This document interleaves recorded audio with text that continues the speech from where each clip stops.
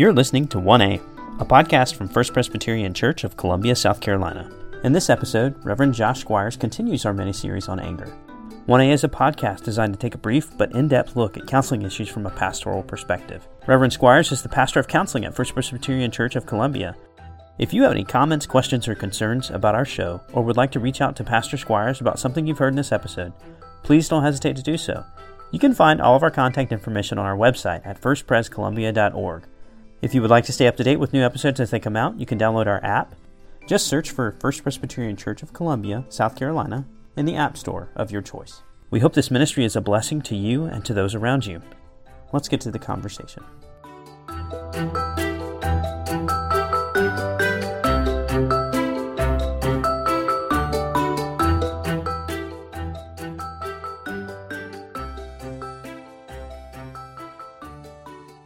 Well, welcome back to 1A.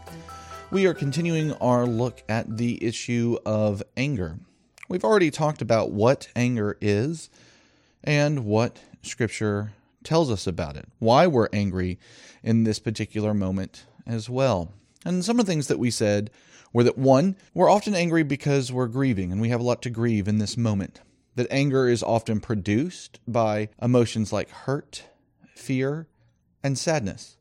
That Scripture has some positive things to say about anger, not just negative things to say about anger. That anger as an emotion gives us energy and it's destructive, and therefore it should give us the energy to destroy our very own sin. And so that's what we've said about anger already. And so now we want to talk about what to do with our anger. Certainly you guys know what it's like to be angry, to be irritated with your family, church, job, neighbors, friends, whatever it is in the midst of this moment. And so when you find yourself angry, what are you supposed to do? Well, first thing is you need to understand what's driving your anger. If what's driving your anger is this particular moment because you're afraid that things will never get back to normal, that your job is in serious danger, and therefore you're not going to be able to provide for you and for your family. If it's because you're afraid that you or someone you know might be at risk from a health perspective, then those are the sort of fears that you need to be able to look at, comfort with the Word of God, and then try to move forward. And it's getting to that fear, or maybe you're hurt, or again, maybe you're sad, and it's understanding those things. If you're always just trying to placate the anger without getting behind the anger and what's generating the anger, then you're going to find yourself constantly frustrated. That's like putting a Band-Aid on a gaping wound. It might help a little bit, but it's just going to continue to ache and hurt and create that sort of emotional pus that leads to anger itself. So understanding what it is that's driving your anger helps you then to rightly apply the gospel promises that you need. And that's really the second piece, is that you need to be able to find gospel promises. You know, if it's fear, then you need to think about sections of the Psalms, like Psalm 56, one of my favorite Psalms, where David cries out to the Lord, where he feels completely trapped, both by Israel and by the Philistines, and he seems like he's alone. And yet he says, I will not be afraid. What can man do to me? In this sense, what can a virus do to you? If you want more on fear, then listen to the previous 4 podcasts we did on fear. If it's sad, if it's hurt, then you need to find other gospel promises. Gospel promises about a God who knows what it's like to be you. He knows what it's like to be sad. He knows what it's like to be hurt. He knows what it's like to be lonely. He knows what it's like to feel betrayed. And yet, he takes solace in a God who is there. And he is there for you, and he offers you promises of comfort, of peace, a peace that surpasses understanding. Philippians 4, one of my favorite little sections of Scripture on things like this. And so, as you think about, what do? I'm angry, and how do I stop being angry? Well, one of the very first things you do is you steep your soul in the gospel. It's the gospel that can give you that peace that can't be given in any other way, shape, or form, that gives a resiliency that context can't take away from you. The gospel's already been effected for you. It's already been completed for you. There's no more left to be done. And that sort of assurance that you're one of His and that He loves you and He's going to bring you all the way home to Himself. That's the sort of assurance and peace that nothing, not even a little virus, can take away. So the first thing is to find what it is that's generating the anger and try to find gospel pieces that you can apply to that anger. Now, I've told you before, I think in a grid that is biopsychosocial spiritual, those 4 different categories, when I try to think through what we do when we want to work our way through difficult emotions, like anger and depression, anxiety, whatever it is. So spiritual is the most important. It's the one that pays the biggest dividends and lasts the longest. So I start there.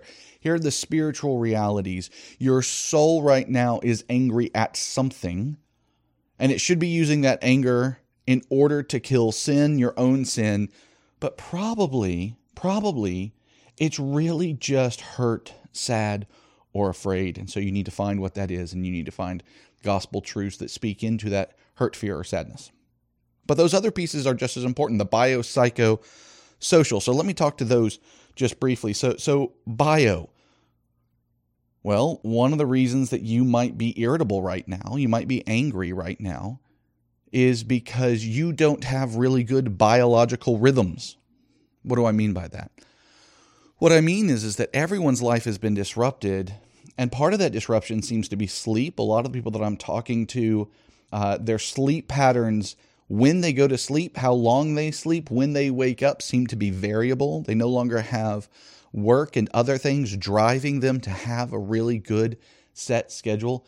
And if you look, one of the number one drivers for depression, and again, I think I talked about this in one of the previous episodes, depression for men oftentimes evidences anger, is a variable wake cycle. Not just a variable sleep cycle when you go to sleep, but especially a variable wake cycle.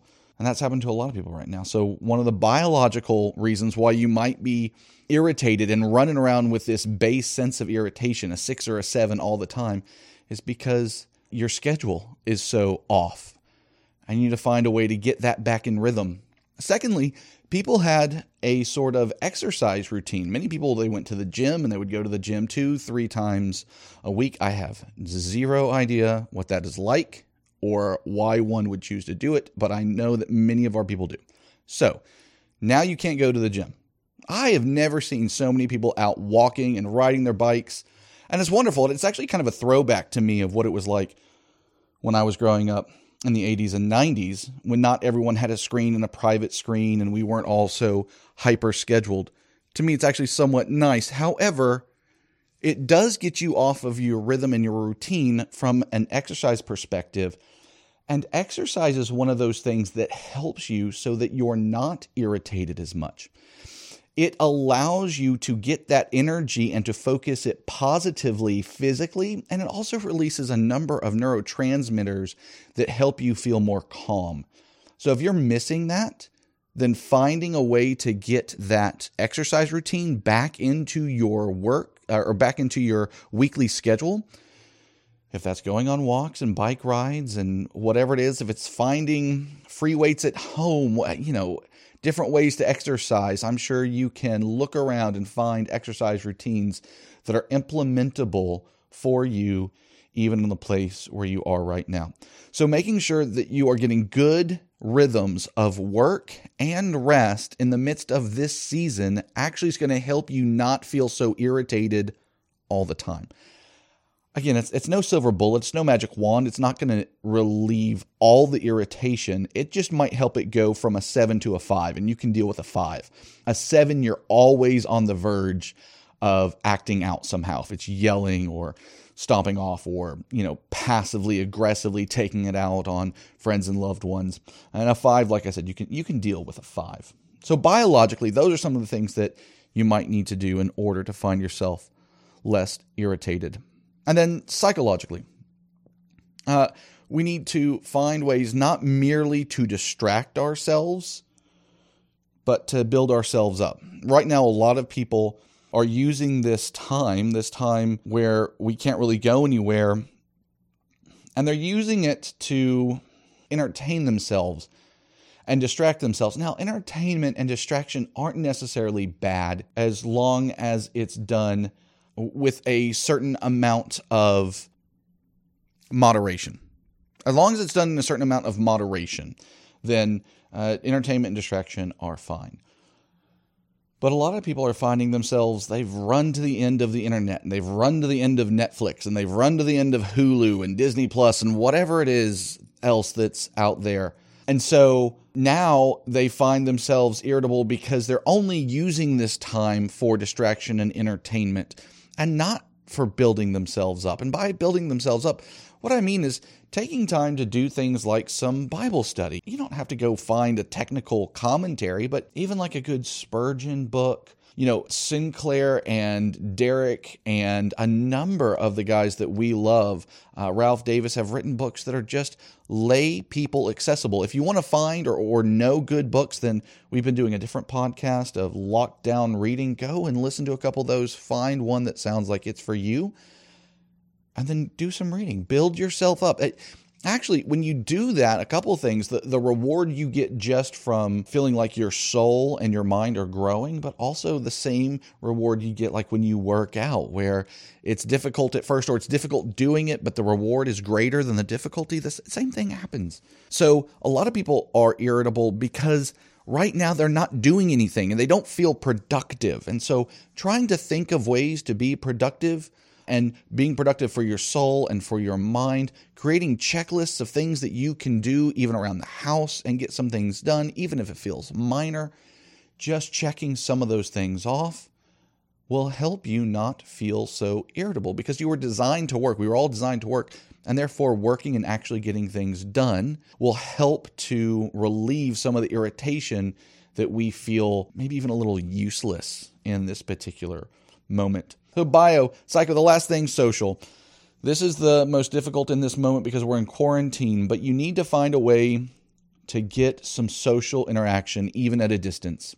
If it's talking to neighbors, but you're talking to them across the fence, or going around and seeing some people, but you stay in your car and they stay in there, more than just Zoom calls, more than just FaceTime calls. I mean, in person, where you can read people's facial expressions and the tones in their voice, and you don't have to worry about technology failing you or beginning to skitter or something like that. There's something about being able to look in someone's eyes that's actually really wonderful and does a great deal for you and for your soul. So you need to find a way to get some of that social component into your life. And not only just to talk, but a way to have fun together. Again, if it's going and watching a movie, you in your car and they in theirs, I don't know, but finding a way in order that you can be in someone's presence at a safe social distance, and yet there still be some laughter. There still be something that's helping you to do more than just fret and worry